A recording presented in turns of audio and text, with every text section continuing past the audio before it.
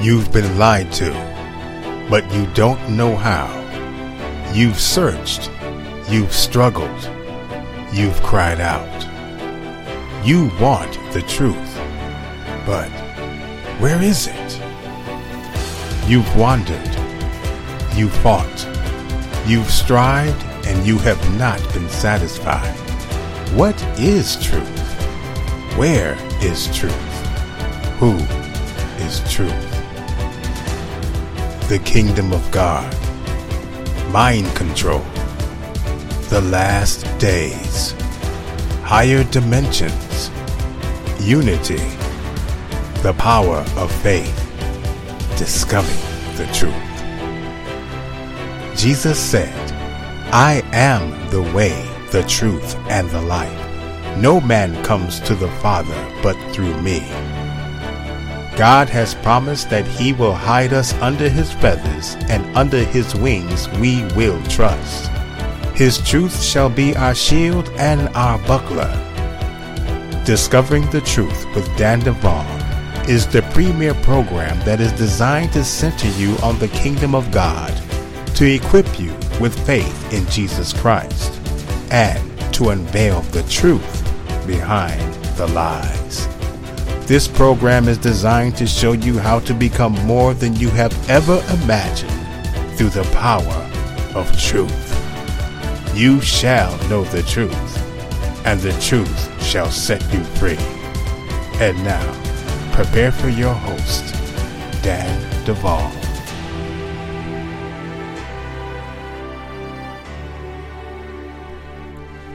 You're listening to Discovering the Truth with Dan Duvall. This program is designed to center you on the kingdom of God, to equip you with faith in Jesus Christ, and to unveil the truth behind the lies. This program is a production of Bride Ministries, and you can find us at www.bridemovement.com. Folks, I also want to invite you every Friday to www.thefireplacechurch.org at 7 p.m. CST, Central Standard Time, for our internet-based church service that is fully integrated with internet-based moderated discussion groups, a revolution in the way ministry is being done. We are the first of our kind as far as we know, and so far no one has corrected me yet. I am telling you folks, we are excited to be on the front lines of warfare for Jesus, and I'm going to give you a brief overview of what's happened at Bride Ministries, because it is really just very exciting. You know, everything was laid down in 2014 as I went to work with another organization for a majority of that year. And at the end of 2014, that's when Bride Ministries really began again. It was like we were born again. And I relaunched Discovering the Truth with Dan Duvall at that time, having basically nothing. There was nothing that had been going on through Bride Ministries for months and months and months. And it was just a fresh start. It was like, you know, ground zero. And everything that we are doing now at Bride Ministries has literally been birthed since the very end of 2014, going into 2015, right around the end of November, beginning of December. That's when everything really kicked off. And what you see now going on at Bride Ministries has all found its ascension point in the last year and a half. It's just phenomenal what God has done. So since 2014, we have expanded our DID coaching community to 6 individuals, including myself. We began with technically 2. It was just me and Dr. Bailey.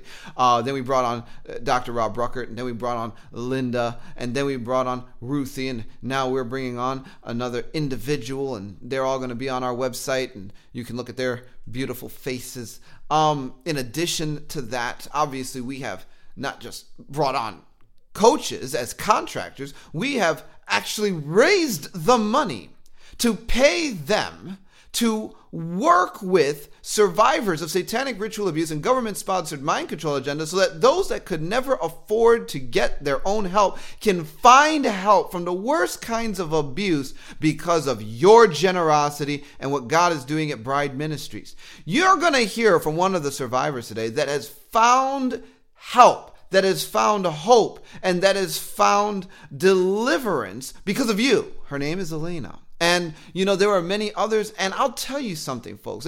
This is what breaks my heart. What breaks my heart is that we are doing all this work to create solutions.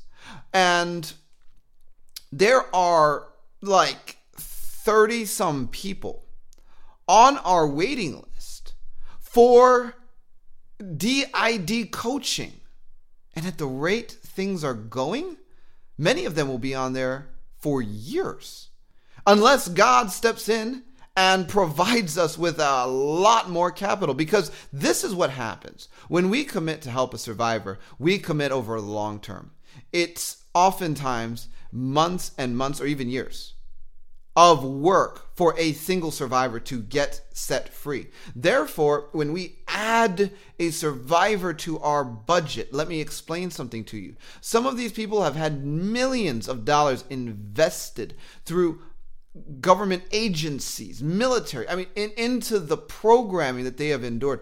It is not $5.10 that's going to, feed a child for a month type of ministry that we are doing. We are unraveling the most complex bondages that you can imagine. It's not easy.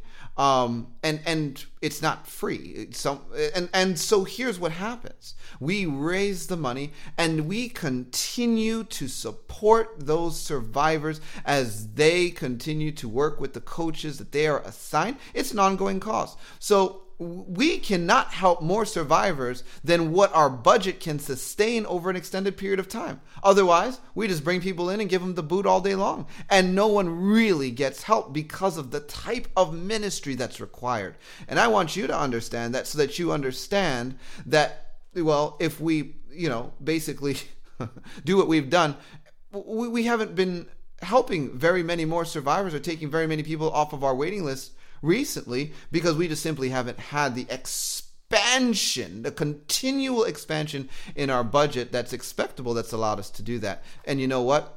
We'd love to. So if there's any encouragement, if listening to Eleyna today, maybe going back and listening to some of the other survivors that have spoken out is inspiring to you, I'm telling you what, there is a field that you can see. It's called Bride Ministries, where you will know that what you are contributing is empowering us to help people. We're bringing on more coaches as we can so that we can help more people. And ultimately, we are investing in building an entire DID coaching school. That's going to cost tens of thousands of dollars when we go to build that DID coaching school. The e-church that we put up in response to the leading of the Lord and your need cost us over $30,000. And you know what? It costs continually every week to keep that running, to keep executing the productions. Did you know we invest thousands of dollars every time there is a recording week? I'm telling you what, but it's the work of the Lord. Let me tell you something, guys. We have been doing it all. And everything we've been doing is been empowered by you. You guys have been amazing. But just know that if you're listening to this, you've been following the ministry for a while, and you've never considered partnering with a ministry financially. You're like, well, any kind of time you give a ministry money, they're just stealing from you. Well, let me tell you something.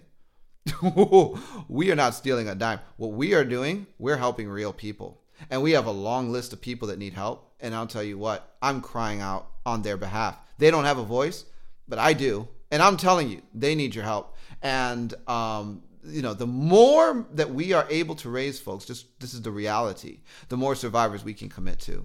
And when you hear Eleyna and when you listen to some of the other survivors that we have on, you understand why this is the heartbeat of God. Anyway, we have been running the Fireplace Church. We're so excited about it. We are moving to 2 nights. We're going to be Friday night. We're going to be Sunday night. Folks, in order to do what we have done, let me tell you, you may not realize just how much Bride Ministries has expanded. Not only do we have 5 contractors through Bride Ministries working with survivors of satanic ritual abuse and the government-sponsored mind control agendas, we also have a director of production. We also have a finance guy to handle our budgeting and all of the incoming and outgoing. We have Nikki, who is my administrative assistant. We have Darla. Now, Nikki and Darla are employees of Bride Ministries. Darla, who is a coordinator for the Fireplace Church, to make sure that it's executed in such a way that week after week there are groups, there are moderators, there are questions going out, there is a website that's getting updated. I am not doing all this work, folks. Let me tell you something. I am not a one-man show at all. And let me tell you what we are doing, the ability to have employees. People that are working to make sure that everything that God has put in us is continuing to go forth. That's being empowered by you. You are making it possible. Man, if you have been inspired by what we have done, I want to really encourage you. Look, there's a lot of people waiting for your help. Get on board with us financially. It's really easy. You can just make donations at our websites, fireplacechurch.org, bridemovement.com. I am really looking forward to a lot of things in the future, guys. This is another thing that I do need to make clear, though. You know, for all of the expansion that we're doing, the demand is beginning to increase. There is an increase. There's been a shift in the spirit, folks. And what we have been talking about, some of the strange stuff, the weird stuff, the deliverance stuff, the inner healing stuff, all that is being noticed and recognized. And it's going to need to go forth to bigger and larger platforms. And it's just really exciting. Folks, we have not been doing this in vain. And this is not just a fly-by-night show here. We are building something very real, very big. And we are actually hitting transition points now. It's very, very exciting. Folks, we're going to be talking with Eleyna today. Eleyna is a survivor cum laude. Wow. Her story, her bravery, amazing. We're going to be with her in just a minute. Thanks for being with us. You're listening to Discovering the Truth with Dan Duvall.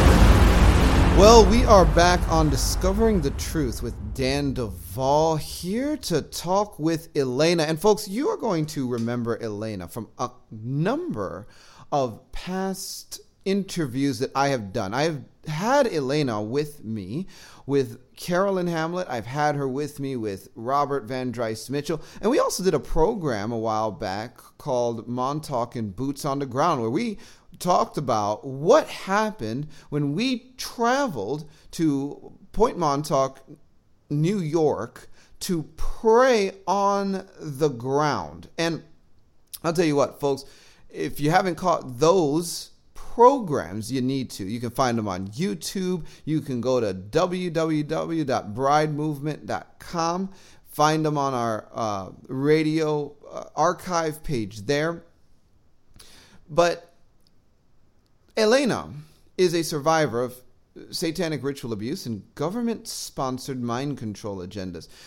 She has also been able to receive help to overcome all of the crimes and trauma that was committed against her through Bride Ministries and, in reality, your generosity. Because it's survivors like Eleyna that Bride Ministries has committed to help. And we do so because of the donations that we're able to raise and receive to cover the costs from people like myself and other coaches that are part of the Bride Ministries dissociative identity disorder coaching community. And so, folks, I'll tell you what, Eleyna is an extremely amazing woman. And Eleyna, without going any further, welcome back to Discovering the Truth with Dan Duvall. Thank you, Daniel. Thank you for having me back. I appreciate the opportunity to discuss my testimony or bring it forth. Amen. And that's exactly why you're here, Eleyna, because we've talked about a lot of components and specific things. With Robert, we were talking about Thoth, we were talking about Ma'at, we were talking about parallels between yours and his information. With Carolyn, we were talking about types and degrees of hybrids. Of course, we got into what happened when we went to Montauk back in April when we did that program. But we have not gotten really into your story. We haven't really gotten into, what's the journey that you have personally traveled. We've simply talked about components of information and just specific things. And so, folks, today we are here to journey with Eleyna.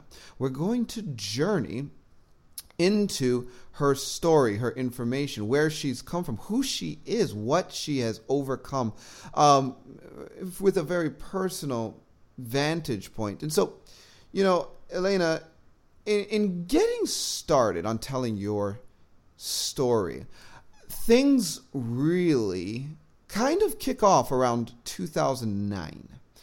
Because during that time, you hit a point in life where suicide became a very real option for you. And you had been a Christian for many years leading up to that point, but things just really hit the fan. I want to start there.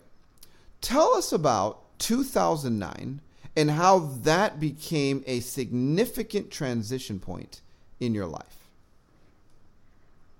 That really was the launch pad, the ground zero of discovering what has happened to me throughout my entire life. And I will just kind of preface it a little bit. I was living in an extended stay in the Chicago area. I was homeless, but I wasn't alone. I had my little girl with me who was profoundly disabled. And not only that, my other children, my older children, there was some very extreme things going on with them. And I began to start noticing some very odd, supernatural things that, it became, this was the beginning of it, and it kept going from this. I mean, I'm sure they happened prior to then, but by this time, it had become so bad that, I would have to be in a coma not to recognize it. One of the first incidences I remember is coming in with my daughter, and we had been to the grocery store. Now, you got to understand, if you've ever been to a place like extended stay, basically what it is a studio. And this one had a big plate glass window. And I opened the windows and got her situated with her little Sesame Street and her SpaghettiOs. And all of a sudden, I got so sick and so dizzy that I couldn't even stand up.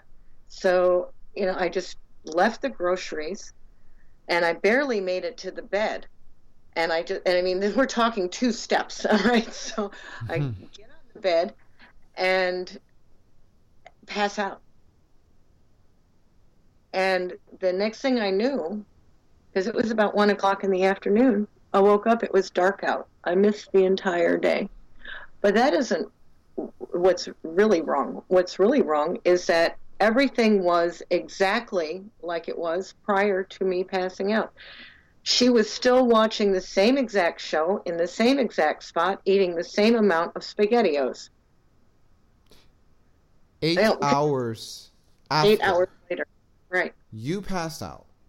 Right. You wake up. It is dark outside, and your daughter is eating the same quantity of SpaghettiOs, watching the same program in the same spot. Exactly. My goodness. Well, then I'm like, that's weird. But I guess the next thing that happened was on some very trumped up charges, they put my oldest son in prison. And at that point, because the most important thing to me are my children, I just went into, I can't even explain it. I broke down. I broke down. I never have cried like that in my life. I mean, it was just a pain that I can't, I'm like, Lord, put me in prison, not him. It was wrong what they did to him. It was so wrong. And I couldn't get help from anybody. And so that's when I decided that maybe Nietzsche was right, that God was dead and he died of a broken heart, and I wanted to be next. So I wasn't sure how I was going to do this because I have this little girl and I can't really justify how I'm going to get this to work. So, of course, I try to enlist God's help. God, could you kill me now because I can't live anymore. I cannot live like this, not one more minute. And I was curled up in a ball, and I had the covers over my head, and I said, okay, I'm going to close my eyes, and when I open them, I'm going to be out of here. And I just wanted to die. What I haven't discussed are all the things that led up to that moment, that those were the things that just launched me into this severe emotional trauma. And God is really good. Instead, it became very clear to me what I needed to do was go on a fast. So I went on a fast for about 3 days. And I didn't stop crying during this fast. I mean, it was just nonstop all the time. And about a day and a half into the fast, I heard this very loud voice. Stop it. What? Stop it. And I'm looking around, where did that come from? I mean, it was like inside, but it wasn't. I was like, what is that voice? And then I heard this, it was very stern. Get up, get a shower, get yourself cleaned up, and you're going to learn a few things here in the next month. At the end of the month, I'm getting you out of here. Okay? That sounds good, but where's that voice coming from? I think maybe I'm losing it. Okay, but I'll do what it says because that sounds better than laying here and wanting to cry yourself to death. So I got up and I got a shower and even fixed my hair a little bit and put on some makeup. I was feeling a little better, And then I come sit down in front of the computer, and the first thing that comes up is my YouTube. And there was some documentaries about 911 being not exactly the official story. And my jaw just dropped, and I said, my goodness, I knew that. Those buildings didn't come down that fast, from a plane. And then it just kind of expanded from there. I really went on this guided research period of time where I learned about everything, about the economy, about these various factions, and all right. So the day passed, and instead of constantly looking for a job, I spent the day getting an education. And now my little girl is coming home from school. And I get her off the bus. She walks in the door now. She's 8 years old and profoundly disabled. She looks up in the corner and says, oh, hi. Now, this is the same corner I heard this voice coming from. Oh, hi. I said, who are you talking to? And she said, Gabriel, right there.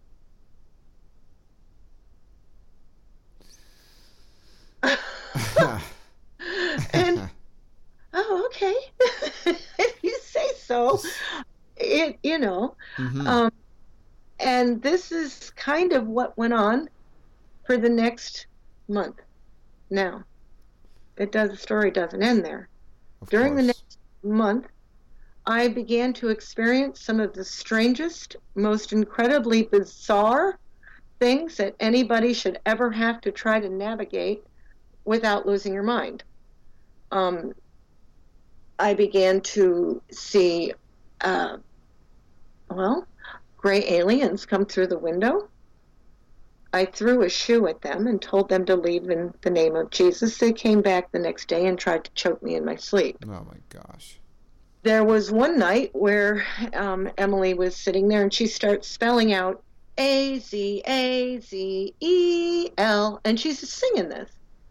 And I asked my daughter, I said, what are you singing? And she just kept saying it over and over and over again. So I grab a little notebook and I write it down, and I go put it into the Google search bar, and I about fell off my chair because it was the name of this demon called Azazel. And I thought she was singing an A to Z alphabet song. I mean, I didn't know anything about any of this kind of thing. I did not really believe that the demonic realm was actively involved with this. This is programming, okay, because I should have known because of the things that had happened in my own life. I mean, I believed that there was evil in the world, but I just didn't believe that they used things like technologies. And I certainly didn't believe in anything like aliens until I saw one. Who wants to believe that that's true? And you bring up so many common factors, Eleyna, that I think need to be highlighted. One, what survivors go through does not, it's not uncommon for that suicide thing to come to the forefront, to just want to die, that is so relevant for a lot of people that are on the same journey you were on and are on, Eleyna. And it's just, I'm glad that you bring it up, because it's just a reminder to those that are listening, like, they're not alone. You felt alone, but there are people all over that are going through this, trying to sort it out.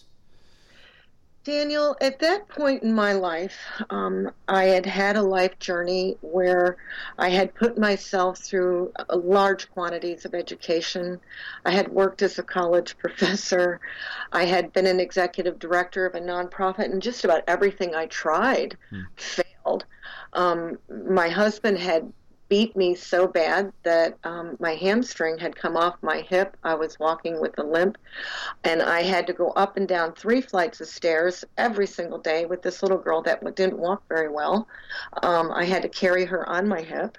And I'd had a whole lifetime of things like this. So at this point, as much as I wanted to believe that God cared about me, I just wasn't sure anymore. I mean, you just get to that point where you just got to look at the truth in the face and say, well, where are you? And there he was. Well, he was right there with me. In spite of all this other stuff that was going on, he was right there. Now it begins to get weirder. Now I'm beginning to see what some people call UFOs of all different sizes and shapes. I saw them in the clouds. I saw them at night in the form of all different kinds of shapes. And I'm beginning to worry about my sanity at this point. So I begin to take pictures. At the same point, just feeling completely nuts that I'm pointing pictures at stuff that other people can't see, but I could. And, I began to take pictures. And some of the things that would show up in the footage, I am a film director, and, I understand things about taking footage and then putting it within the programs, and I would begin to adjust the lighting, and the lighting didn't work right on this stuff. It did not work like it worked. It did not pixelate out the way it was supposed to. It was very odd. So I thought, okay, all right. Then there was the night that they spoke through my computer speakers at me. It was a voice that spoke to me in a foreign language. And I jumped up and I said, I rebuke you in the name of Jesus. I don't have to listen to this. And I spoke in my prayer language, and all of a sudden, clear as English, it is English. I don't know what you're talking about. And I said, of course you don't. It's a heavenly language. And I yanked the plug. so, and so I pulled that computer apart and threw it in the garbage and built another one. I mean, because I wasn't going to even. Now, what was odd, when I pulled that computer apart, the entire computer was covered with some kind of weird, spongy fiber material on the inside, which I still don't know what that was. Now it starts getting crazier. I began to see little teeny gray aliens. I mean, like the size of a fingernail would show up on like my daughter's face in the pictures. I would sit there at night because I wasn't going to go to sleep at night anymore. I was going to stay up and keep watch over my daughter. I began to see things on her face. I began to hear black helicopters. I mean, right at my window, shaking the whole room. One day we came in and I saw what some people would call a man in black coming out of my hotel room. When he walked past me, it was just this evil and chill.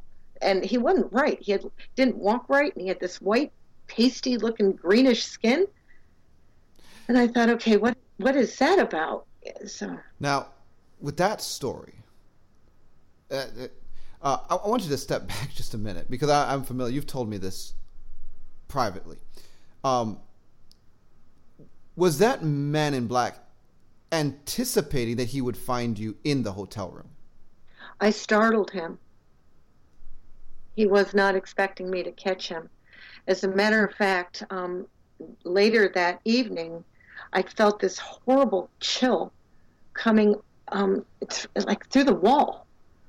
There's just no way of really explaining this. It was just, all of a sudden, it was like it was summertime. The air conditioning got hyper cold, but it wasn't any different. It was on the same settings. So I walked out in the hall, and I look, and the door is cracked open to the room next to mine. And I look in there, and the evil that came out of there was so bad. And I thought, why is that door open? What did the maids forget to close it, or whatever?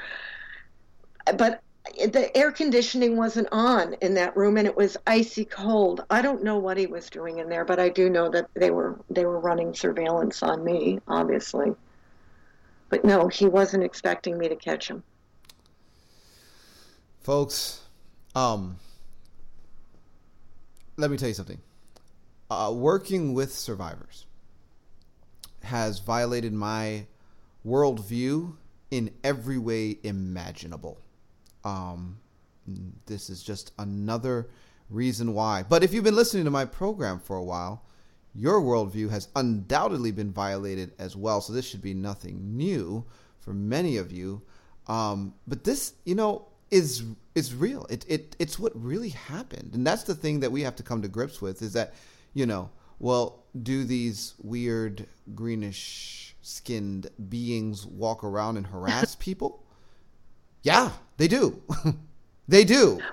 Welcome to the real world. Go ahead, Eleyna. Daniel, it violated my worldview. Okay. I could not wrap my head around this. That's why I was taking. Wait a minute. This isn't right. I kept saying, this is just too Steven Spielberg. This is something weird. I mean, this is not real. And there was a whole piece of me that would not accept, even though I'm taking pictures of it and dealing with it, that this was going on. But it was. And, when a little girl such as mine knows it's going on, she would tell me when there was monsters around. She would tell me what their names were. She saw them too. Now, okay, I'm going to go ahead and say with the disability is Down syndrome. She is not capable of making things up. She is just not intellectually capable of doing it. So she would see what she called the monkeys. She would call them monkeys. And now I know what those beings were. By the way, when I passed that thing in the hall, that little man in black thing, the evil on him was so strong that it nauseated me. I mean, and that was strange, is there was nothing stolen. I couldn't find anything that was stolen. It was just like he was going through things. Later on, I found out what they did do was they got into my records. So a lot of my medical stuff had been tampered with. And then it gets even more interesting when I went to go to the doctor's office because I had a medical disability that I couldn't get any help with. Oh, their medical records were missing too. So, I've had to encounter, trying to put pieces of my life back together that are completely missing. So they are capable of doing that. I would hear walking around on the roof. There was nowhere for anybody except the roof. I mean, there was my room, and then there was the roof. My bed would vibrate at night. And I'm like, okay, I'm imagining that. I'd go get a glass of water and stick it on the bed just to see if the water would jiggle, and it did. So when I rebuked it in the name of Jesus, it stopped. I would have high-pitched ringing and pulsating tones in my head. That was not just in my head, it was in my ears, it was inside. It was horrible, horrible. And it would make me cry. I would walk in the room. I had a cat who had had kittens. And they had ripped the heads off all my cats. And at first I thought the mother cat did it, but that didn't make any sense. Why would a mother cat do that? And on top of that, the mother cat was so depressed, she was completely freaked out by what had happened. But that's not the first time I've had my pets mutilated. It went from there. Most of the nights I sit up all night long watching over my daughter. I anointed everything in the room again and again. I would confess and repent of anything I could think of. Sometimes I would even think if I should make something up, like maybe there's something I missed, so maybe there's something that I haven't confessed that I don't know about. I took communion. I understood that the weapons of my warfare were not carnal, but mighty for pulling down of strongholds. When these things, in the morning I'd get up and I'd open up that plate glass window and these ships were coming at me. One day. Okay, go ahead. Okay, we're going to have to let you describe what you mean when you say ships were coming at you. Obviously, there weren't physical craft crashing through the side of the wall in the hotel. But what was happening? They would camouflage themselves inside of clouds. Mm-hmm. And I have never seen an opaque cloud park outside my window before. Usually they're in the sky. No, this one was at my window. Right at my window. How many stories up were you? 3 stories up. Cloud parked outside the window at 3 stories above ground? Yes. Oh, okay. And then I began to see these, on the wall. Mm-hmm. I would find I guess I'll use a Ghostbusters word, ectoplasm, for lack of a better word. It was this slimy, icky, gooey stuff on the wall and on the carpeting. And, that would be another thing. I'd sit up and I'd clean it up. What is going on here? I just couldn't figure it out. So one morning I open up my window and I see this big giant serpent type cloud at my window.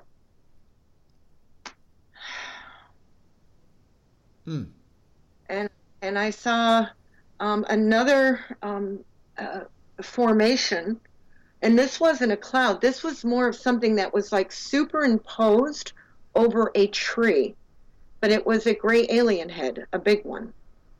I didn't believe in these things now. Remember that. I didn't believe in any of this stuff. Mm-hmm. And I'm staring at this. And then I'm seeing another thing pull a cloud that pulled up to my window, and it looked like it was blowing out these little tiny black insects that actually went through my window. Through the window. Mm-hmm. I closed the drapes really quick because I was standing there rebuking this thing in the name of Jesus. I'm just rebuking it. I'm like, in the name of Jesus, you can't come near me. And I'm reminding them of the lake of fire. And the one thing I did remember telling them is that, you know what I am and you're not? Because they're trying to get in your head. You can feel it, and I've got the full armor on. I can feel that they're trying to get in my head, and, they're telling me that God can't hear me, that I'm worthless and all this stuff. I said, you know what? You might be right. But one thing I am that you're not, I'm forgiven and you're not. And therefore you got to go in Jesus' name. Shut the drapes and then get on my face before God. And I'm just weeping. I'm like, God, what is this? What is this? This is terrible. That voice came to me again. And I had told that snake I was going to chop her head off in the name of Jesus. And the voice told me that, if I wanted to chop off more heads, that we would have, I was very brave and very courageous, but if I wanted to chop off more heads, that I was going to have to strategize a little better. Oh, okay. I just started crying and laughing at the same time because I knew that was the word of the Lord that came to me, but I did not know what to do. I was stuck. There was no money to get out of there, and I had this little girl, and I don't know what to do. And so then it gets even more interesting from that point. Well, before we get to more interesting, I do want to just put something out there for those of you that are listening and saying, that's weird. Serpent cloud outside the window, craft cloud outside the window, 3 stories up. What's the deal? Well, everything that the occult does and powers of darkness do is a counterfeit of what God can do, has done, or will do. And the reality is that in Psalm 68, verse 4, it says, sing to God, sing praises to his name, extol him who rides on the clouds. So if God rides on the clouds, guess who else might want to hijack or pirate some thing like that? As a matter of fact, Psalm 104, verse 3 says, he lays the beams of his upper chambers in the waters, who makes the clouds his chariot. There is a lot of significance to what clouds can do or be used for in Scripture. And, looking at how the dark side is manipulating this present day should really come as no surprise if we're going to take what the Bible says at face value. I just wanted to put that out there, Eleyna, and now allow you to take us into even more interesting. Well, as long as you're on that subject, Sure. One of the things that occurred to me, there was a few things. The first one is that the wicked are really good at something called plausible deniability. They're really good at that. Secondly, they will use them as camouflage. They will camouflage whatever it is they're doing in the clouds. Also, because I had been so, I would be driving, quite some way, and I would have one cloud that would follow me for 2 hours, that same cloud. That doesn't happen. So, I began to do a little bit of a word study, and I found that there is a real connection between the Nephilim, the Raphaim, the locust, and dark clouds. So I encourage anybody to go ahead and look that up, because there is a connection there, particularly in the biblical language. But I'll take you one step further. Okay. Months before all this started happening, I was taking a picture of my kitty cat. And I put my camera up on a tripod because it was nighttime with a very long exposure. I never looked at the pictures. I just kind of, it was months later, I was looking at the pictures I took. And these are not clouds. These are metallic craft. And by the way, they can come in any size and occupy any space. You can't take 3D as any kind of gauge on what you're dealing with. They can be mega size, they can be nano size, they can be any size they want to be. And that will bring me to the next thing, which would be the insects. Because I came up across so many very, very odd anomalies, to the point that, rather than just accept everything at face value, I am a researcher, and I would contact, schools that have really strong etymology departments. And you very quickly learn that the weaponization of insects is not that unusual. It goes way, way back. The Egyptians did it. But, in more recent times, World War II, the Japanese were doing it. So insects as weapons is not a new idea. And I began to learn in a very real way what this is about. So through a series of some very supernatural occurrences, the Lord did take me out of there a month later, and I ended up, of all things, in Arkansas, right outside of Little Rock. One of the individuals that helped me do this, which is very odd too, I still haven't quite figured this out, except the Lord is not beyond using the wicked to accomplish his goals for somebody. I ended up... the first couple months I was down there with she was a multiple, and she is a very, very powerful practitioner of voodoo. And I believe that the wicked had in mind to reprogram me through this individual. This individual practiced some very, very dark things. And I actually, I was standing next to her when I took a picture out the window, and there is a demon head right there on the wall. You can't mistake it for what it is. It's there in a few frames, and then it's gone. So I began to experience some of this. Well, she is the first one that told me that I was what did she say I was? A monarch. She said that I was a multiple, and I had no clue what she was talking about. But she said that the Lord had given it to her to help me with this. She also called me a few other things that weren't very nice, but it totally triggered me. She told me I was a reptile. I'm like, I love Jesus. And at the time I had learned just enough about the Nephilim that I'm like, if I'm one of those, I can't even be saved. Oh, that just did it for me. I'm like, I just said, forget about it, lady. At which point I became her favorite target. Just about every voodoo trick in the book. Yeah. I learned an awful lot. About these things. I also learned about a number of other things. Like, for instance, I learned about the Sasquatch. I've seen their footprints in my yard, and I'm not the only one that has saw those footprints. I learned how to pray against those UFOs coming at your window. I can recount that experience, and I would do so your listeners can understand that I'm nobody special. They can do it too. One night, I mean, this was regular for me. It was every night. It was every day. It was relentless. It was nonstop, and it went on for years.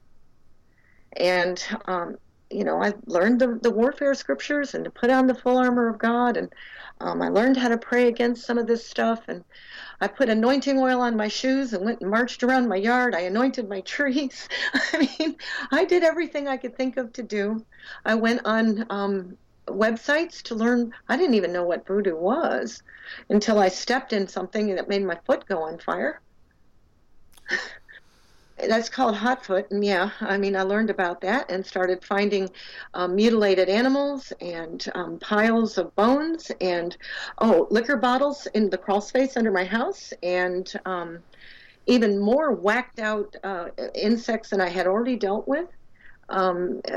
Strange mushrooms.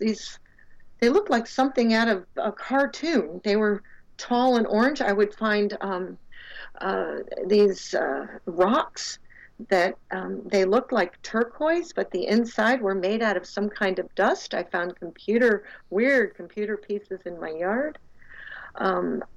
So I learned, I mean, after a while, you get kind of tired of being harassed. And so I went outside. They were coming at my window. And I said, I've had enough of this. And I locked up the door so my daughter was safe. And I went into my backyard. And I planted my feet. And I looked at this thing that was coming at me. I said, in the name of Jesus, I command you to leave. It came closer. Fun. And I'm like, oh, I better get back inside. And the word of the Lord came to me. He said, when you speak the name of Jesus, you do not back down, because you don't have to. I said, okay. Because, you can feel what's ever on those things. You can feel it. I mean, your hair stands up on the back of your neck. And you can feel it in your stomach. You can feel it in your entire being. And I'm pretty sure that I was flanked by the heavenly host as well. But I couldn't see them. I could just hear them. And I said, okay, all right, I won't back down. We never retreat from a fight we know we've won, ever. Okay, in the name of Jesus, the Lord rebuke you, get out of my yard. All of a sudden, I saw that thing fly straight up in the air. And then I saw it sink down into the horizon, and there was smoke coming off of it. I said, whoa, I'm glad that's done. And I went in the house, and after I stopped shaking, all I did was thank the Lord, tears running down my face at his goodness to me. Then there was the time they tried to steal Emily, which is my daughter, right out of my house. They took her right out of my living room. I was out in the shed putting some things away. I wasn't out there for more than 5-10 minutes. And, by this time, after the incident where I had passed out, I was like hyper vigilant over her. So how she got out of that house is beyond me. The door was open and she was gone. And I start bellowing all over the neighborhood like a freak. I'm just yelling for her. And the next door neighbor comes out from the house and he said, I'll help you. And so he goes out, and there was a road that kind of ran on the outside of my house. He runs out, and I said, form a roadblock. And I just I called a prayer partner. I said, we have to pray to get my daughter back. They took her. An angel brought her back. All of a sudden I hear her shout, we got her! And I go running down the hill, because it was, it was pretty much a sprint because I was out in a rural area.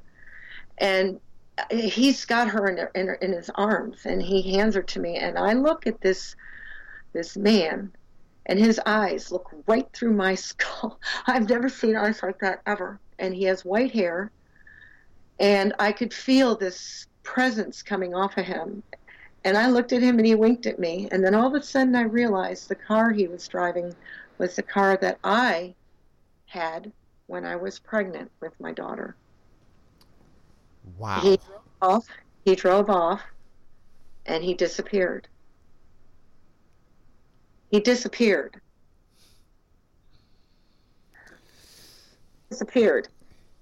So now I get her back, and it had been raining out really bad for days. And my daughter has bare feet. Her feet aren't even dirty. Yeah. Well, and I want to point something out at this juncture here. The moral of the story.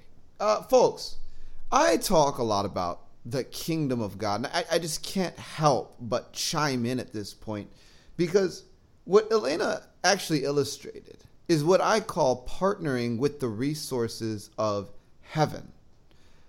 She was actually speaking to a spiritual / physical, enemy. This craft was harassing her. People are dealing with this that are listening to this program.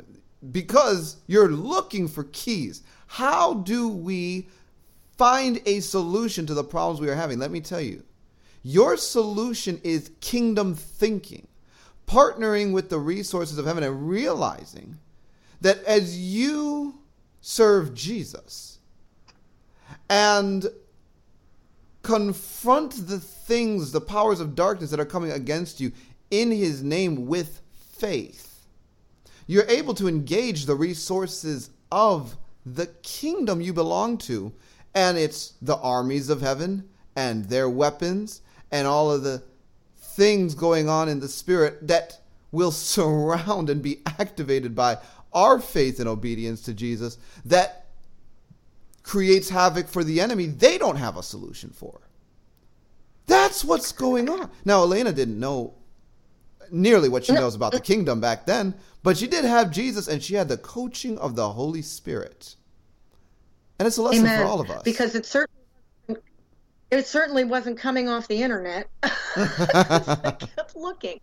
Just like you said. I mean, what is going on here? Is there anybody else that has gone through this? And trying really hard to stay a rational, grounded human being when you have like gray aliens coming through your window, that's very difficult. So, and I wasn't finding any answers. And, there's one more. Mm-hmm. They shot at me. They shot at me. One night, I came out of my house. I think I was throwing out the trash or something. Now, you got to imagine, it's just me and my little girl down there. That's it. And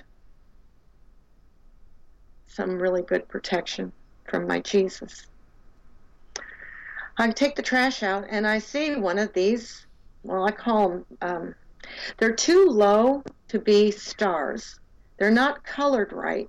They're like orange, and they flash different colors. And they move.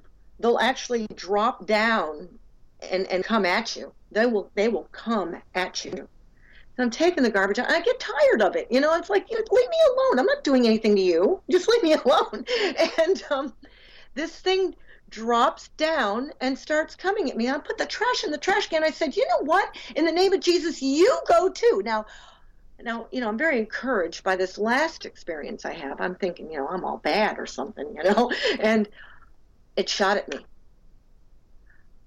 Boom! This thing comes through my body, and it knocks all my porch lights out. Bam! I mean, that just made me jump about 5 feet in the air. All my porch lights all the light bulbs were completely blown out, and my hair stood straight up on my head all the way around like I'd stuck my finger in an electric socket. Wow. Well, I run in the house, slam the door. Actually, I had a neighbor there that she saw it. She saw it and she heard it. She came out, she goes, "What was that?" And not wanting to be crazy, I'm like, I'm not sure. And so anyway, I go in the house and I'm like, now I'm getting mad. You shot at me. Wait a minute. You don't belong here. And why did you shoot at me? Wait a minute. The word says, touch not mine anointed. You have no right to shoot at me. So I go run on back outside. And I said, you know what? For that, you are now ripped to shreds. From this point forward, you have no more power. The Lord rebuke you in the name of Jesus. And then I peeked out about 15 minutes later, and it was gone. Look at that. Now, I want to say one more thing. I'm going to tell you what doesn't work. Tell us what doesn't work, Eleyna. Because it was out. Because, like I said, I'm a researcher, so I'm on the internet, and I'm looking for this and that and the other thing. I'm like, okay, what are we going to do here? We got all this weird stuff going on. I find something about orgone. Oh, no.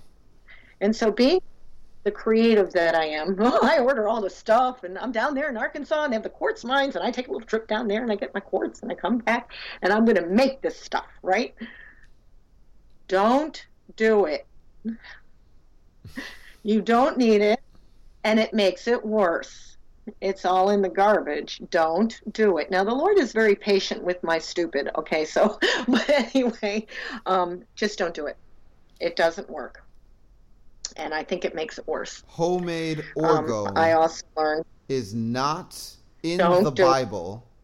It's No, and neither is anybody else's orgone that you order from eBay, which I wouldn't do because it was too expensive. But at this point, what you're doing is you're negating, to me, this is the way I see it. This is my opinion for what it's worth. You don't need it because the power of God is greater than anything you can mix up with resin, metal shavings, and crystals. Thank you. No. Okay. So you are saying that homemade orgone is actually not inferior to processed, professionally grown orgone off of eBay. It's actually both equally non-effective. Just check. I would say the orgone off of eBay is probably you don't know where you're getting that from. They could have curses and all kinds of other stuff on it. You don't know what's on it. I would say stay away from that. Amen. Stay away from it. Amen. Folks, you don't need it. You really don't need it. Okay. No, and I'm kind of making light of this a little bit, but this is actually real because people are desperate, Eleyna, and people have tried some really silly things to solve very serious and spiritual problems. But you're telling us it is the weapons of our warfare that come through Jesus Christ that become the solution that works. That's right. Now, I began to pick up even crazier things on my camera. Because you can feel it when I even had a friend come visit me, and she's like, "Whoa, let's go out and anoint the yard again," because we're doing it every day. I mean, and she could feel it too. I don't know if I mentioned, I found a giant footprint in my yard, and I showed it to her. I'm like, "You see that?" She goes, "It's okay. Just put the oil on it. Let's just keep praying." Okay, So, and then these insects, I saw. They look like dragonflies, but they really look like mini helicopters, for lack of a better word. They're drones of some kind. And I have seen the Lord take those out too. I've seen wasps, bees, and hornets. I have seen insects that are metallic. I have seen these little black bugs. I've seen flies that when you hit them with the fly swatter, they don't smash. I've seen beetles that when you pull the wings apart, there's computer stuff inside of it. I have seen, I actually got stung by something that wasn't supposed to sting me. It's called a wood borer, and that's when that voodoo lady threw a horrible piece of wood in my yard, and I had a fireplace, and it just didn't register. See, this is how programming works. You look at this thing, it doesn't belong in your yard, but you think, oh, it's just a piece of wood. No, it was something bad. It obviously had a little payload in it, and that thing stung me so bad in the back of the neck that you could hear me 2 blocks away. I did not know, and then I saw this giant insect lifting up. Also, it stung my finger. So this is what you do. You get the anointing oil and you put it on wherever they have done this to you, and you speak the word in faith. No weapon formed against me will prosper, and when my enemy comes at me in one direction, he must flee from me in 7, and don't back down. Even though you're scared, don't back down. You stand your ground. We never back down from a fight. We know we win. The victory's already been given to us. We don't back down. I saw, and as long as we're on the subject of insects, one day I saw a drone come over my house. It would look like a dragonfly, but that thing was about 1.5 feet long. Oh, gosh. No, I didn't. I know. I mean, and all the while, this is another thing you don't do. Don't trust what you read on internet forums because they don't know either. They're trying to figure figure it out too. The one that will lead you into all truth is the Holy Spirit. Now, that said, the Lord is not above using the internet to teach you. But really, before you sit down to try to figure out what's going on, ask him for his assistance, and he will lead you. Now, at the same time, I was in that hotel room. I started getting these horrible sores. This is before Arkansas, all over me. And I found all this stuff about Morgellons. Except mine didn't really fit those parameters, but it still did to some extent.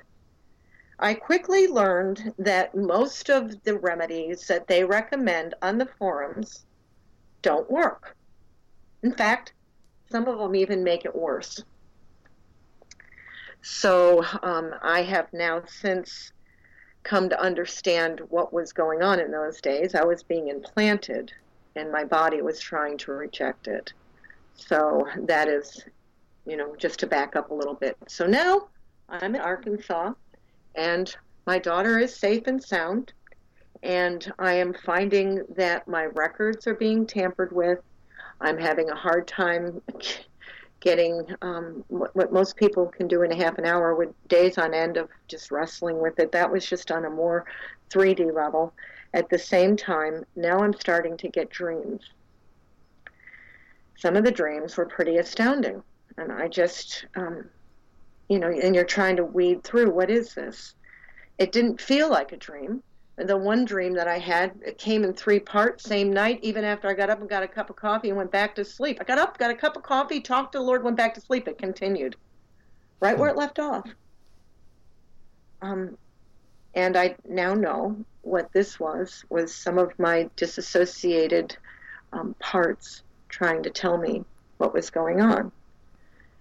So now I'm reaching out to ministries that do this, although I really didn't trust it because, this woman had told me this and I'm not too sure what's a lie, what's truth. And I connected with Doug Riggs,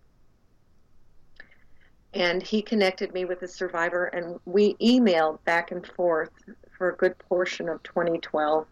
And I'm really glad I did that because I now have journal, because to me an email is a journal entry.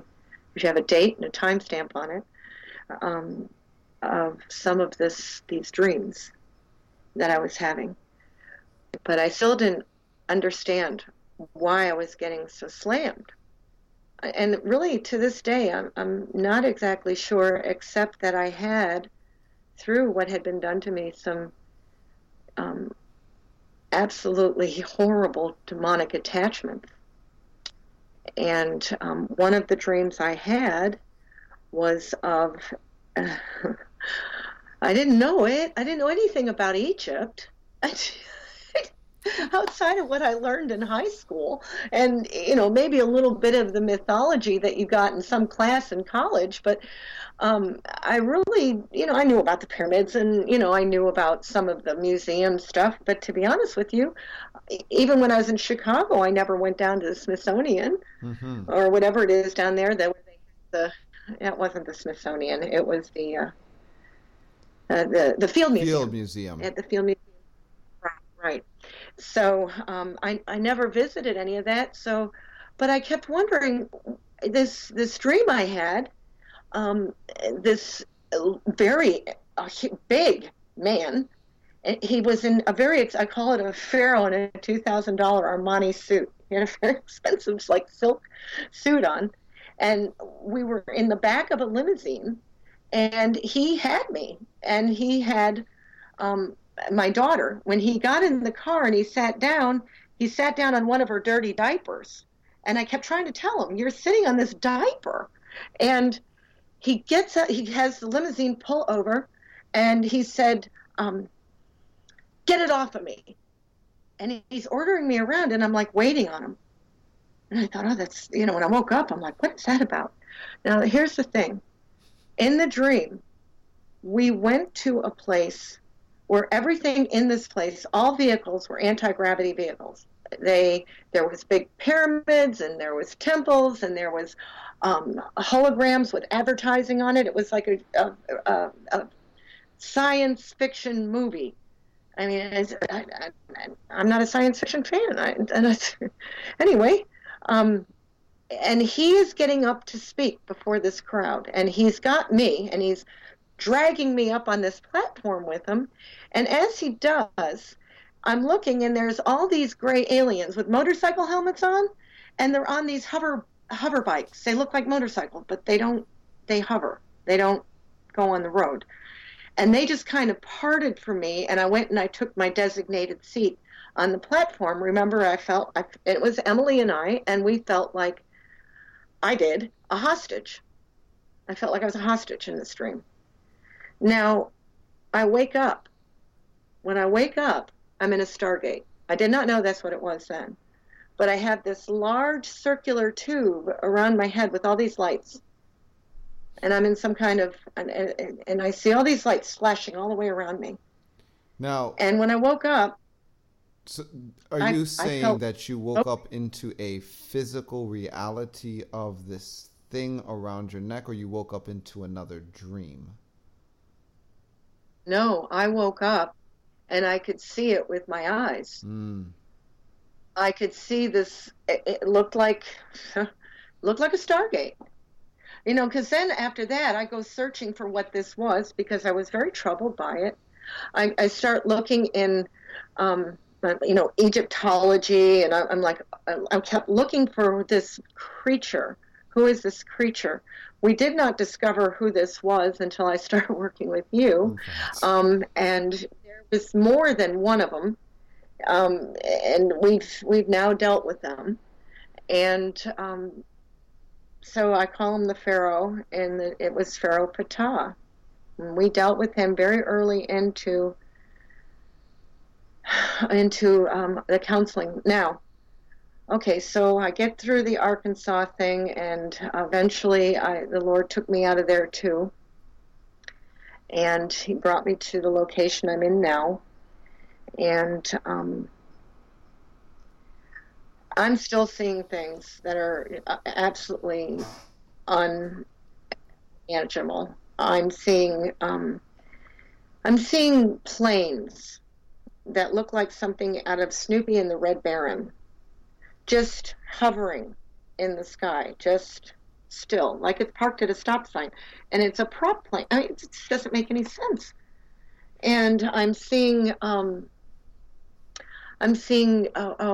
creatures run across the road, and I'm just seeing more and more stuff, and I'm thinking, oh boy, it doesn't seem to be getting any better by moving. Which, by the way, if you have this going on in your life, that's another thing that does not work. It will just follow you. Moving doesn't work.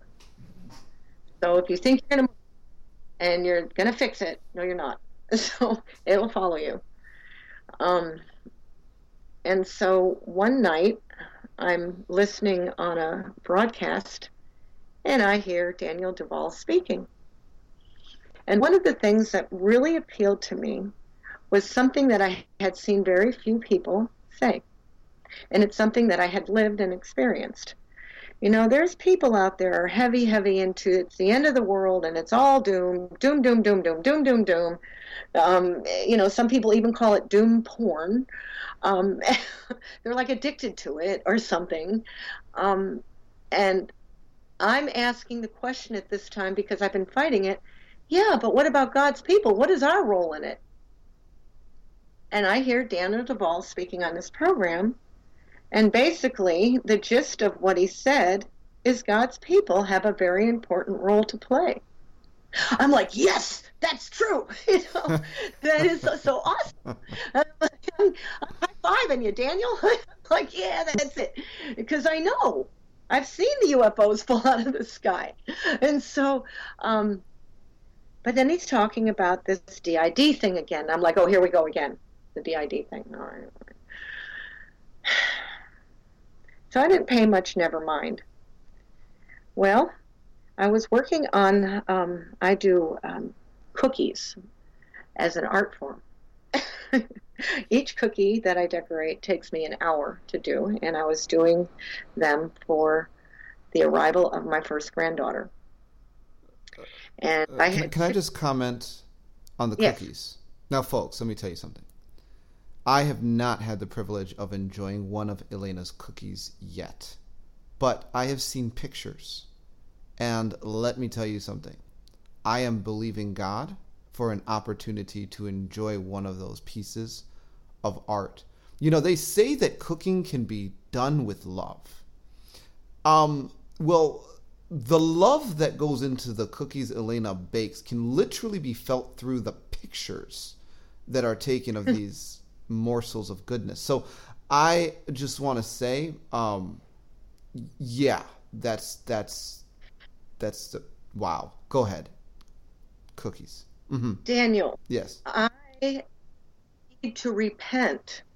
I need to send you a Care Bear box of Daniel Duvall, Warrior of God. I will receive that care package. Anyway, so I'm working on all these cookies for this shower. And I have now Daniel Duvall, and I'm listening to, because I know about you, I've gone now on your YouTube channel, and I'm listening to your interviews with Carolyn Hamlet. As I'm listening and cookie making and decorating, my spirit is just going, my insides are just resonating and connecting. And now I'm like starving. I'm listening to everything you have on your channel, which is like 100 videos. And I listen to every one. I listen to every single one of them. I'm like, you know what? I probably should. Oh, but I don't want to. What if he's like that lady? You know, I'm getting all worried about that. I'm like, ugh, I don't know. We'll just pray about it. And so the month passes, and lo and behold, you're on another interview, and I hear you speaking. And once again, I'm doing the dishes. And I hear that voice come to me. It says, turn the water off and go right now.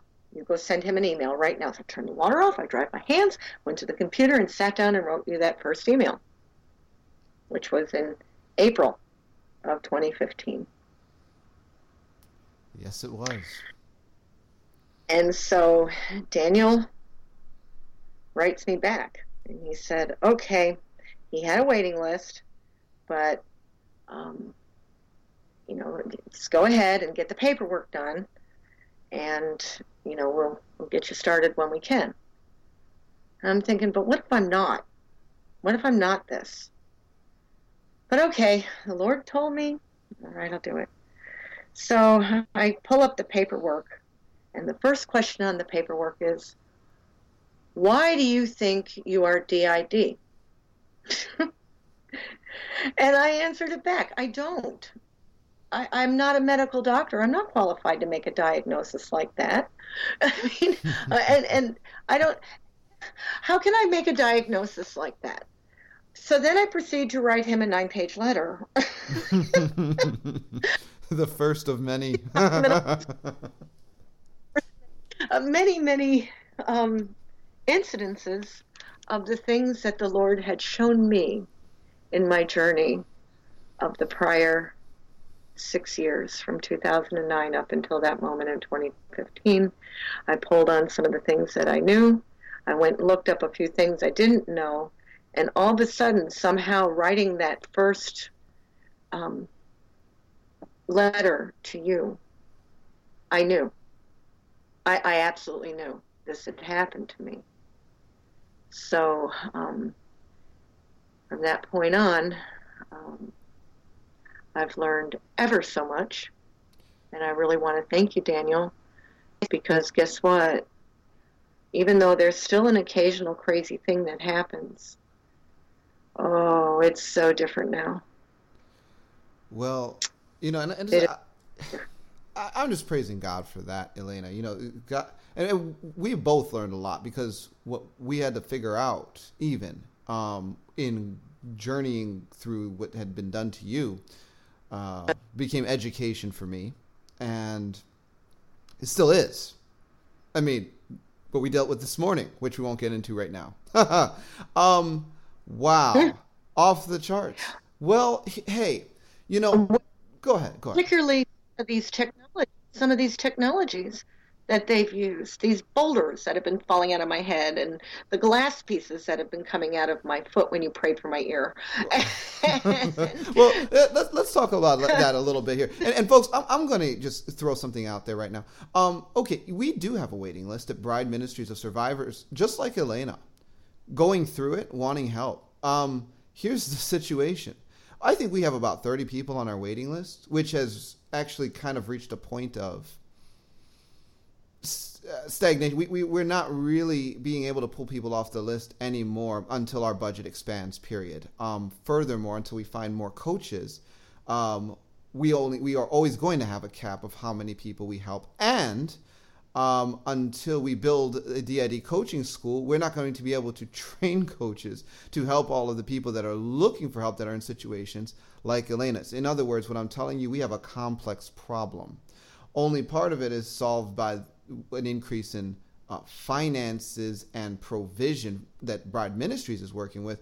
The other part of it is a development. And I'll tell you what, we are looking to go in every direction and create solutions as fast as possible, which is why, we're putting this message out there. We're looking for people to partner with. And so just understand, if you're listening to this program and you say, wow, I want to reach out to Bride Ministries and get some help. Our situation is kind of dire at the moment. And this problem, folks, of the programming is huge. It's huge. We're pioneering solutions. But, man, are we believing God for some mega increase and some mega, help. We're doing everything that we do to the best we can. And there's a lot of people that are waiting. Anyway, I just needed to say that. But Eleyna, you have been such a forerunner. Go ahead. If I had not listened to the voice of the Lord to write you when I did, if I had waited, I probably would still be on that list. So, Lord is going to guide anybody that's listening. First off, I want to direct you to some of the prayers that are on Daniel, the Bride Movement website. They're highly effective. And I get your emails, so I know some of the things you're going through is very similar. If not, some of it is downright so similar. It feels like it's a playbook. So go on Daniel's website and start with those prayers. So by the time you do, there is the coaches available, you'll be way ahead of the game. Go get those prayers. The one about the principalities is really powerful. Eleyna, I want to come back now because we did start working together, and man, right out the gate, this got very interesting. And folks, when I was talking with Eleyna about what we were going to do and how we're going to do some storytelling here about her information, we basically settled on the transition point in our life beginning in 2009, leading up to when we began to work together. From this point, we're going to begin to get into all of the things that we discovered insofar as memories, technology, components of the spirit realm and other realms and dimensions, and all the things that were linked in and tied in with her. It just seemed like that would be the most logical flow of information. And so, Eleyna, when we did start working, right out the gate, there was a number of things that were really quite unexpected that we ran into. We had to deal with Pharaoh Ptah right off the bat. And Azazel. Mm-hmm. We dealt with him right off the bat. And then the Pharaoh Ptah. But I want to begin with some of the threats that I got. Those were very, very bizarre. Tell me about them. Tell us about those threats. I began to have they're not real like real dreams. I mean, they are dreams, but they're much more vivid and much more chronological. I mean, when you have a dream about a flying shoe, you understand you thought about your shoes before you went to bed. These come out of the clear blue sky, and they are they're definitely in a different dimension. Like, for instance, I woke up with I could actually see the Stargate around my head. I could actually see that with my eyes.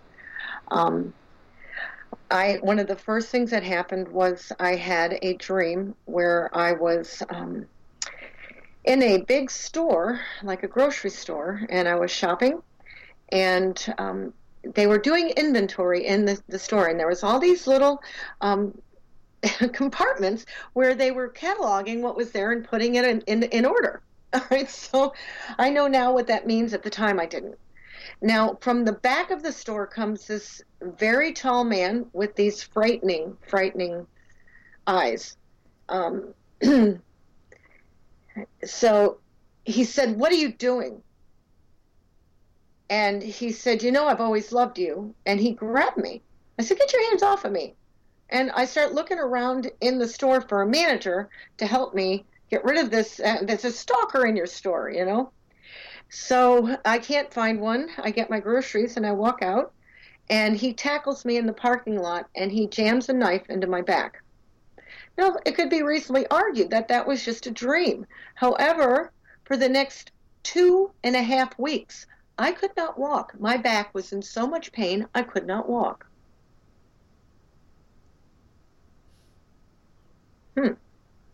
Really? Oh, and while he was tackling me down to the ground, there was an image in my mind of that first email that I sent to Daniel Duvall.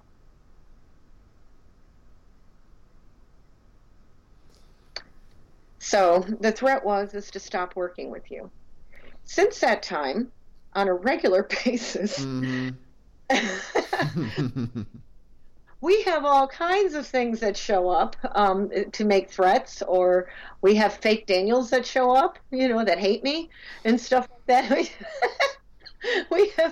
We have had a number of incidences like that, but that was my first one.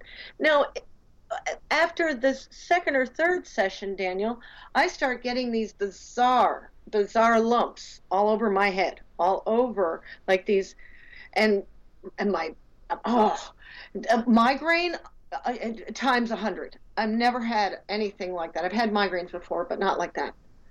So I go into the emergency room thinking I might be having a stroke. I don't go to doctors unless I really think it's an emergency. I don't trust them. I think there's two snakes going up a pole for a reason. And, you know, healing for hire is not of God. So I pretty much stay away from them. But I had to go in. And they could not figure out what was on the back of my head. They said it was this, it was that. They didn't know. And they recommended, are you kidding? No painkillers, even though I was like in all kinds of pain. They gave me some kind of steroid. Well, by that time, Daniel, we had been working for about 6 weeks. And I have an alter who has worked in the medical profession who was yelling, "Don't take it. Tell them you're allergic to it."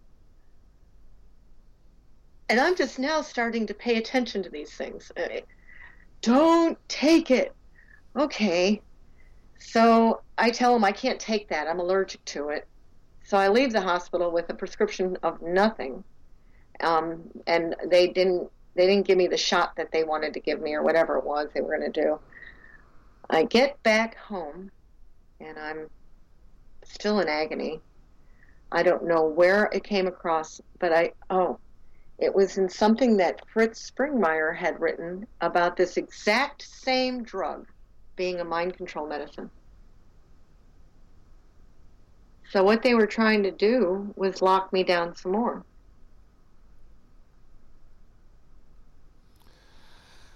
It's real, folks. It is. It's a giant web of control.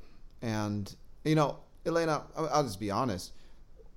I mean, this is just the reality of the situation. You're not the only survivor that's reported fake Daniels. They do not.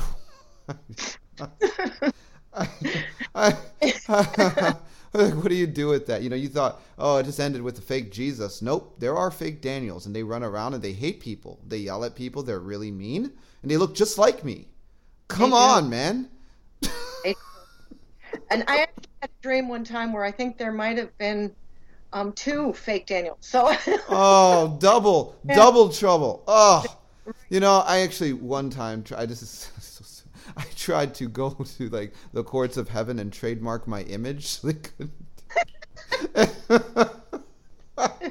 But they're still doing it. Actually, well, if they could get the fake Jesus, I mean, it's just a real problem. But I'll just say this: if a Daniel shows up, listeners, in your dream and he's really mean and nasty, it's fake. It's not me. Don't buy the lie. I'll tell you what, Eleyna. There are really weird things. Like, every once in a while, someone that listens to my program will actually tell me the weird thing that they did to make them not trust Bride Ministries or me even by sending like a fake Daniel. Like this is actually a real attack.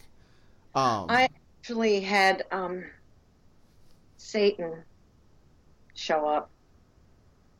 This is kind of funny though. He showed up. He told me that that I wouldn't work with you, that I needed not to work with you. And I said, "What are you talking about? I'm going to work with Daniel." And the next thing was, "Well, if you stop working with Daniel, then I will fix your financial problems." At which point I started laughing. I said, "Are you kidding?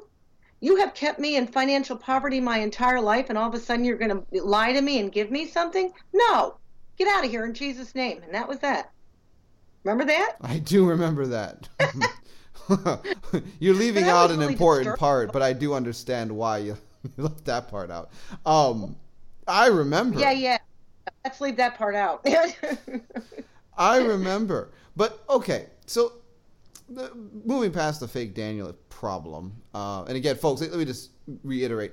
If you are getting harassed by a Dan Duvall, like in the spirit realm, just rebuke first and ask questions later. I won't be offended. It's not me. Okay. Miranda and Isabel. We met these individuals right off the bat. Session. I am telling you, folks, this is a real issue that deliverance ministers in this day and age are going to have to cope with. Because if it isn't addressed for what it is, it will not be resolved. Now, Miranda was occupying space in one of Eleyna's eyes, and Isabel was in the other eye. Miranda was a Russian ballerina, and Isabel was a Brazilian girl. Mm-hmm. Eleyna, I'm going to let you tell us about Miranda and Isabel, and ultimately what happened. Because the amazing thing is that when you get to the end of this story and realize what Jesus did about the problem, it actually sets a precedent for how this conflict is being resolved by heaven right now. So go ahead. All right, let's start off with the fact that my father is bloodline. He's of a hidden bloodline. And hopefully when I get the rest of those pieces together, we can discuss that in a future time. He's also a high-level military contractor. So he's had access because he's got top secret clearance at the Pentagon and rubs elbows with some of the biggest military people in the world. But anyway, I wasn't too sure what to expect, to be honest with you, because I still wasn't sure this was going on. I wanted to find out if stuff that was going on. So Daniel asked if there was anybody inside that wanted to come up. Well, in fact, there was two. And one was Isabella, and the other one was Miranda. Isabella was from Brazil, and Miranda was from Russia. And they came up and they told Daniel when they had been put in my eyes. Miranda was put in at about age 5, and Isabella. I will say this, that after this session, if I could have gotten to a window, I would have just jumped out of it, because I thought I was going to come out of my skin. I just had this weird sense of, oh my goodness, is that real? Is this what? Am I hallucinating? And I have now since come to understand that it's real because of the way it makes you feel. Who wants to make it up? Who wants to make this stuff up? Are you kidding? No. And the feelings aren't really, I'm not exactly sure. They're body memories, where some of them are coming from. Some of them are, just programming where you don't want to believe it. You've been threatened with all kinds of horrible things that if you remember this, so that's the fear that also comes up. So, Daniel, you want to go ahead and say your side of it?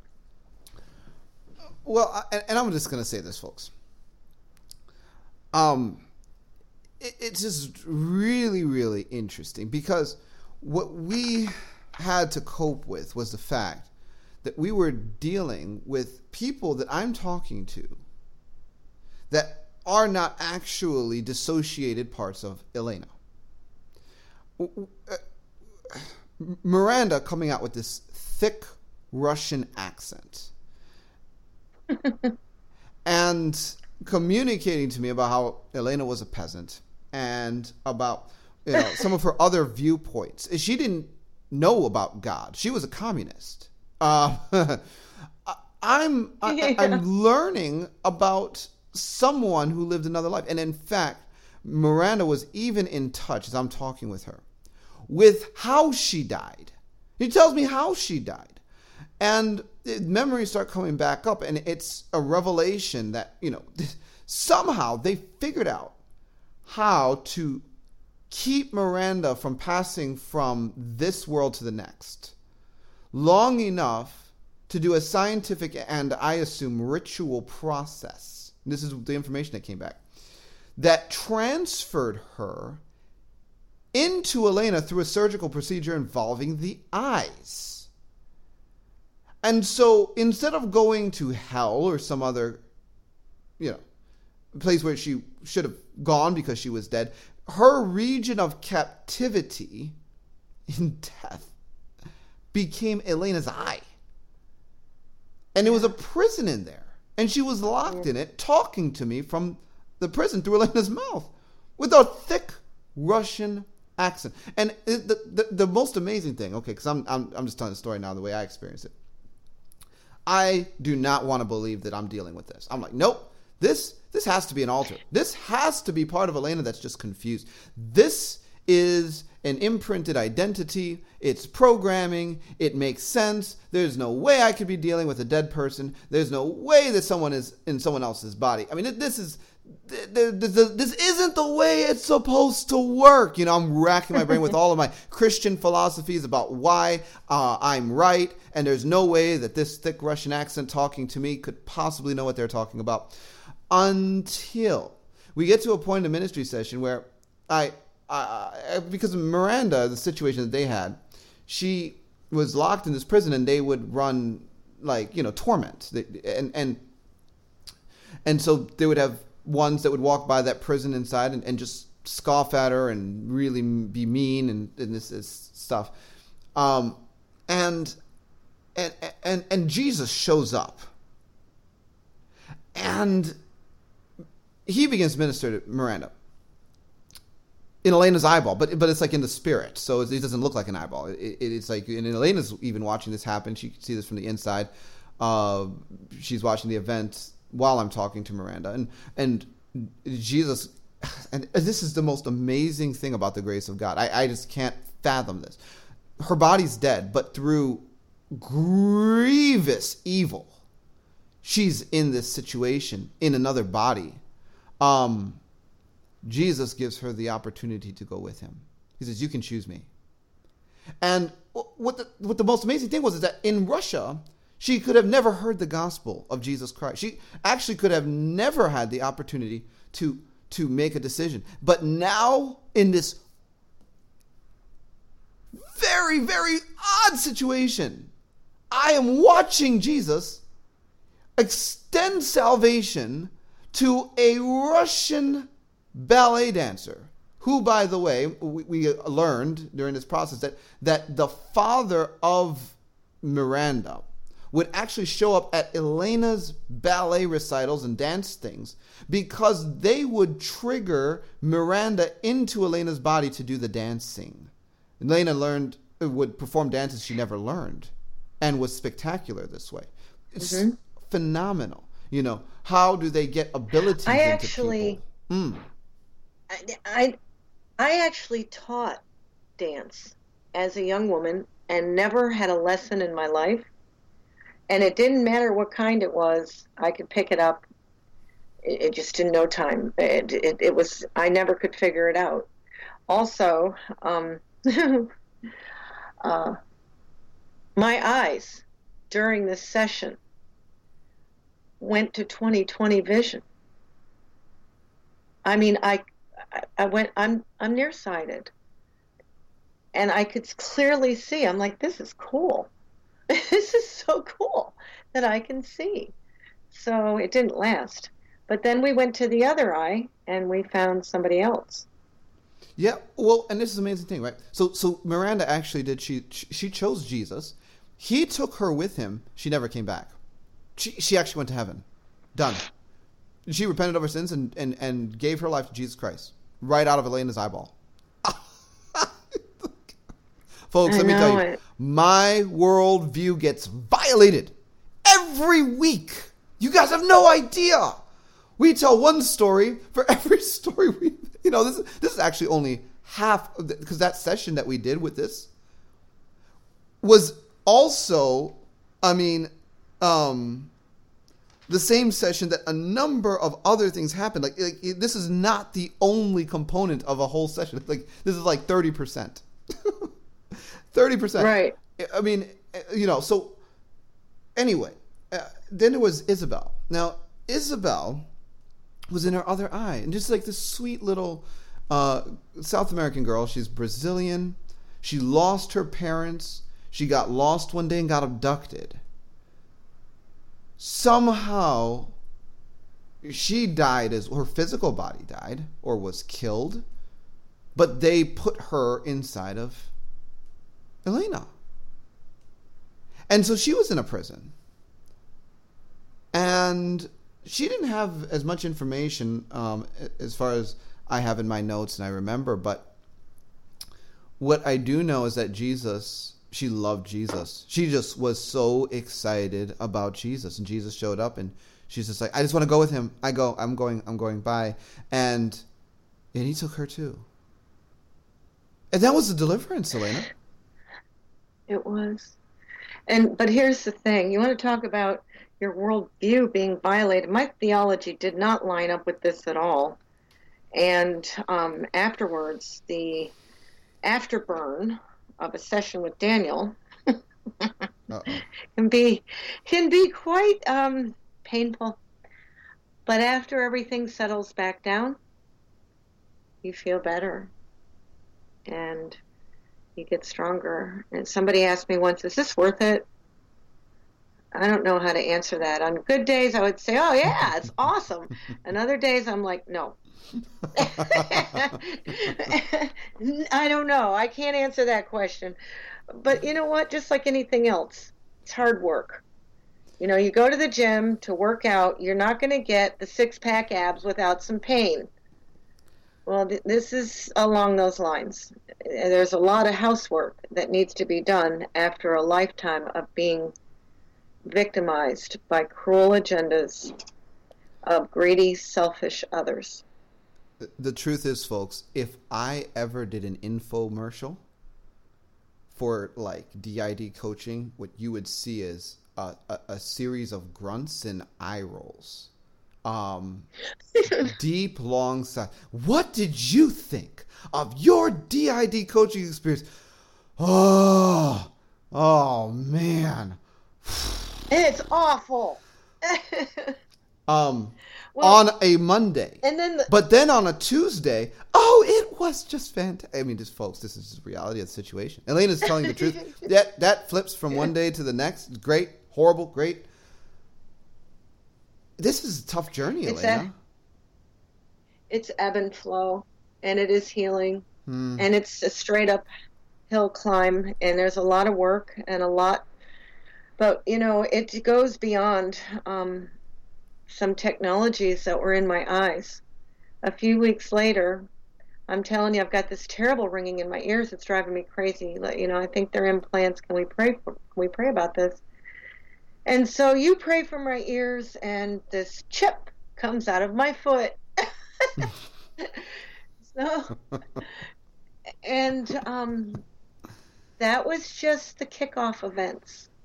Outside of dealing with some nasty spiritual entities that were hanging on, we have since uncovered so many, many more things. And I hope I get a chance to come back and talk about some of them, because we've just part one. Oh, this is just part one. Folks, we have so much to talk about. Now, I'm going to come back just for a minute and talk a little bit more about Miranda and Isabel, because what I said is obviously going to raise a lot of concerns and questions and just fright. Yeah. But I will say this. You heard one piece. I have encountered this over and over and over. Not necessarily the same procedure to do it, but finding parts of people and other people, even when the physical bodies have died, has happened over and over and over again. Even memories from other people that are dead that are being platformed out of survivors get imprinted. So survivors sometimes have a little bit of confusion in how could I have memories of, say, some kind of area. I've just never been there. This is not part of my experience. I can't reconcile it. It's like, well, if there's been a part of some other person platformed out of you, you might be looking at their memories. This is actually a real thing, and we run into it. And that's why I'm saying this is something that deliverance ministers are simply going to have to reconcile. If you want fruit, if you want to get people set free from this issue, you're going to have to address this issue for what it is and work with Jesus to let him do with them what needs to be done. Give them the opportunity. And that's the thing. He's actually giving them the opportunity to choose him and go with him to heaven, even if they've been platformed and their physical body is dead. And this is the reality of the situation. I said, well, this is impossible because you die, you go to hell, that's it. Isn't that what the Bible says? And, well, the answer is no, that's actually not what the Bible says. The Bible says it is appointed unto man once to die, and after that, the judgment. But the judgment is, and I always thought the judgment must come immediately. You die, you're judged. But that's not when the judgment, there's two judgments really that are clearly articulated in Scripture. One is the Bema seat, judgment seat of Christ. And another is the great white throne judgment. And both of those have a specific timing. I realize there's a lot of gray area between once to die and then the judgment. And in that gray area, they have figured out something called transmigration. And transmigration is the process of pulling someone's essence, soul and spirit, or pieces of soul and pieces of spirit, or both, or whatever, out of one body and putting it into another. And they have been doing this a lot. As a matter of fact, there was a whole component of Project Montauk Eleyna could tell you about that was completely based on this science, except that they weren't transferring human components from humans to humans. They were doing it from humans to hybrid bodies. Eleyna. You know, Daniel, when I think about what we're speaking about, perhaps, maybe, what the Lord did, although the wicked intended it for evil, and they were experimenting with different technologies, and right now we all have heard the stories about them uploading consciousness and all that stuff. But what I see is the Lord had mercy, and although it was intended for evil, the Lord had mercy and gave them a chance to get saved.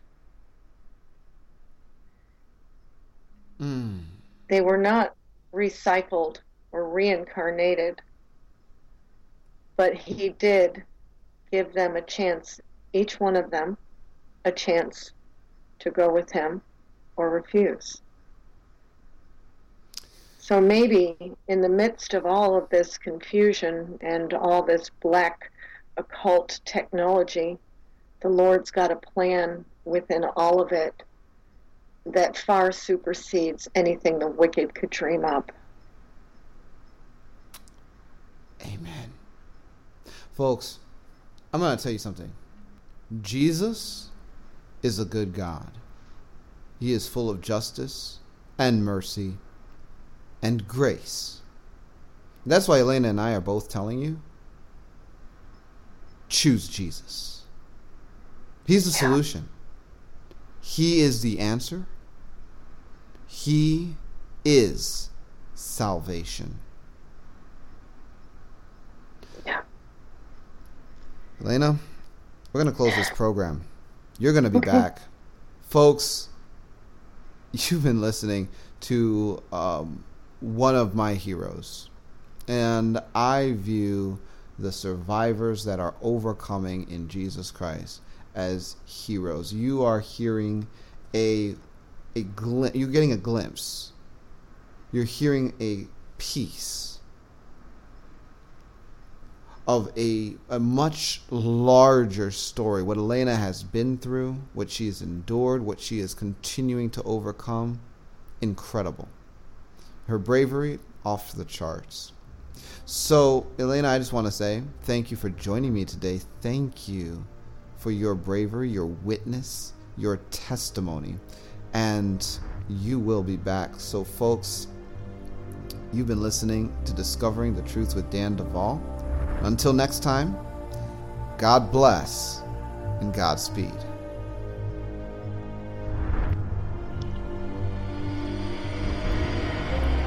Discovering the Truth with Dan Duvall is the premier radio program designed to center you on the kingdom of God, to equip you with faith in Jesus Christ, and to unveil the truth behind the lies. This program has been a production of Bride Ministries. You can find us at www.bridemovement.com. At our website, you can contact us, access resources, and support us with donations. We need partners in order to continue to produce our vision, which is to promote unity in the body of Christ worldwide and assist in the creation and development of sheep nations. Partner with us and be sure to like us on Facebook and follow us on Twitter. Until next time, God bless and Godspeed.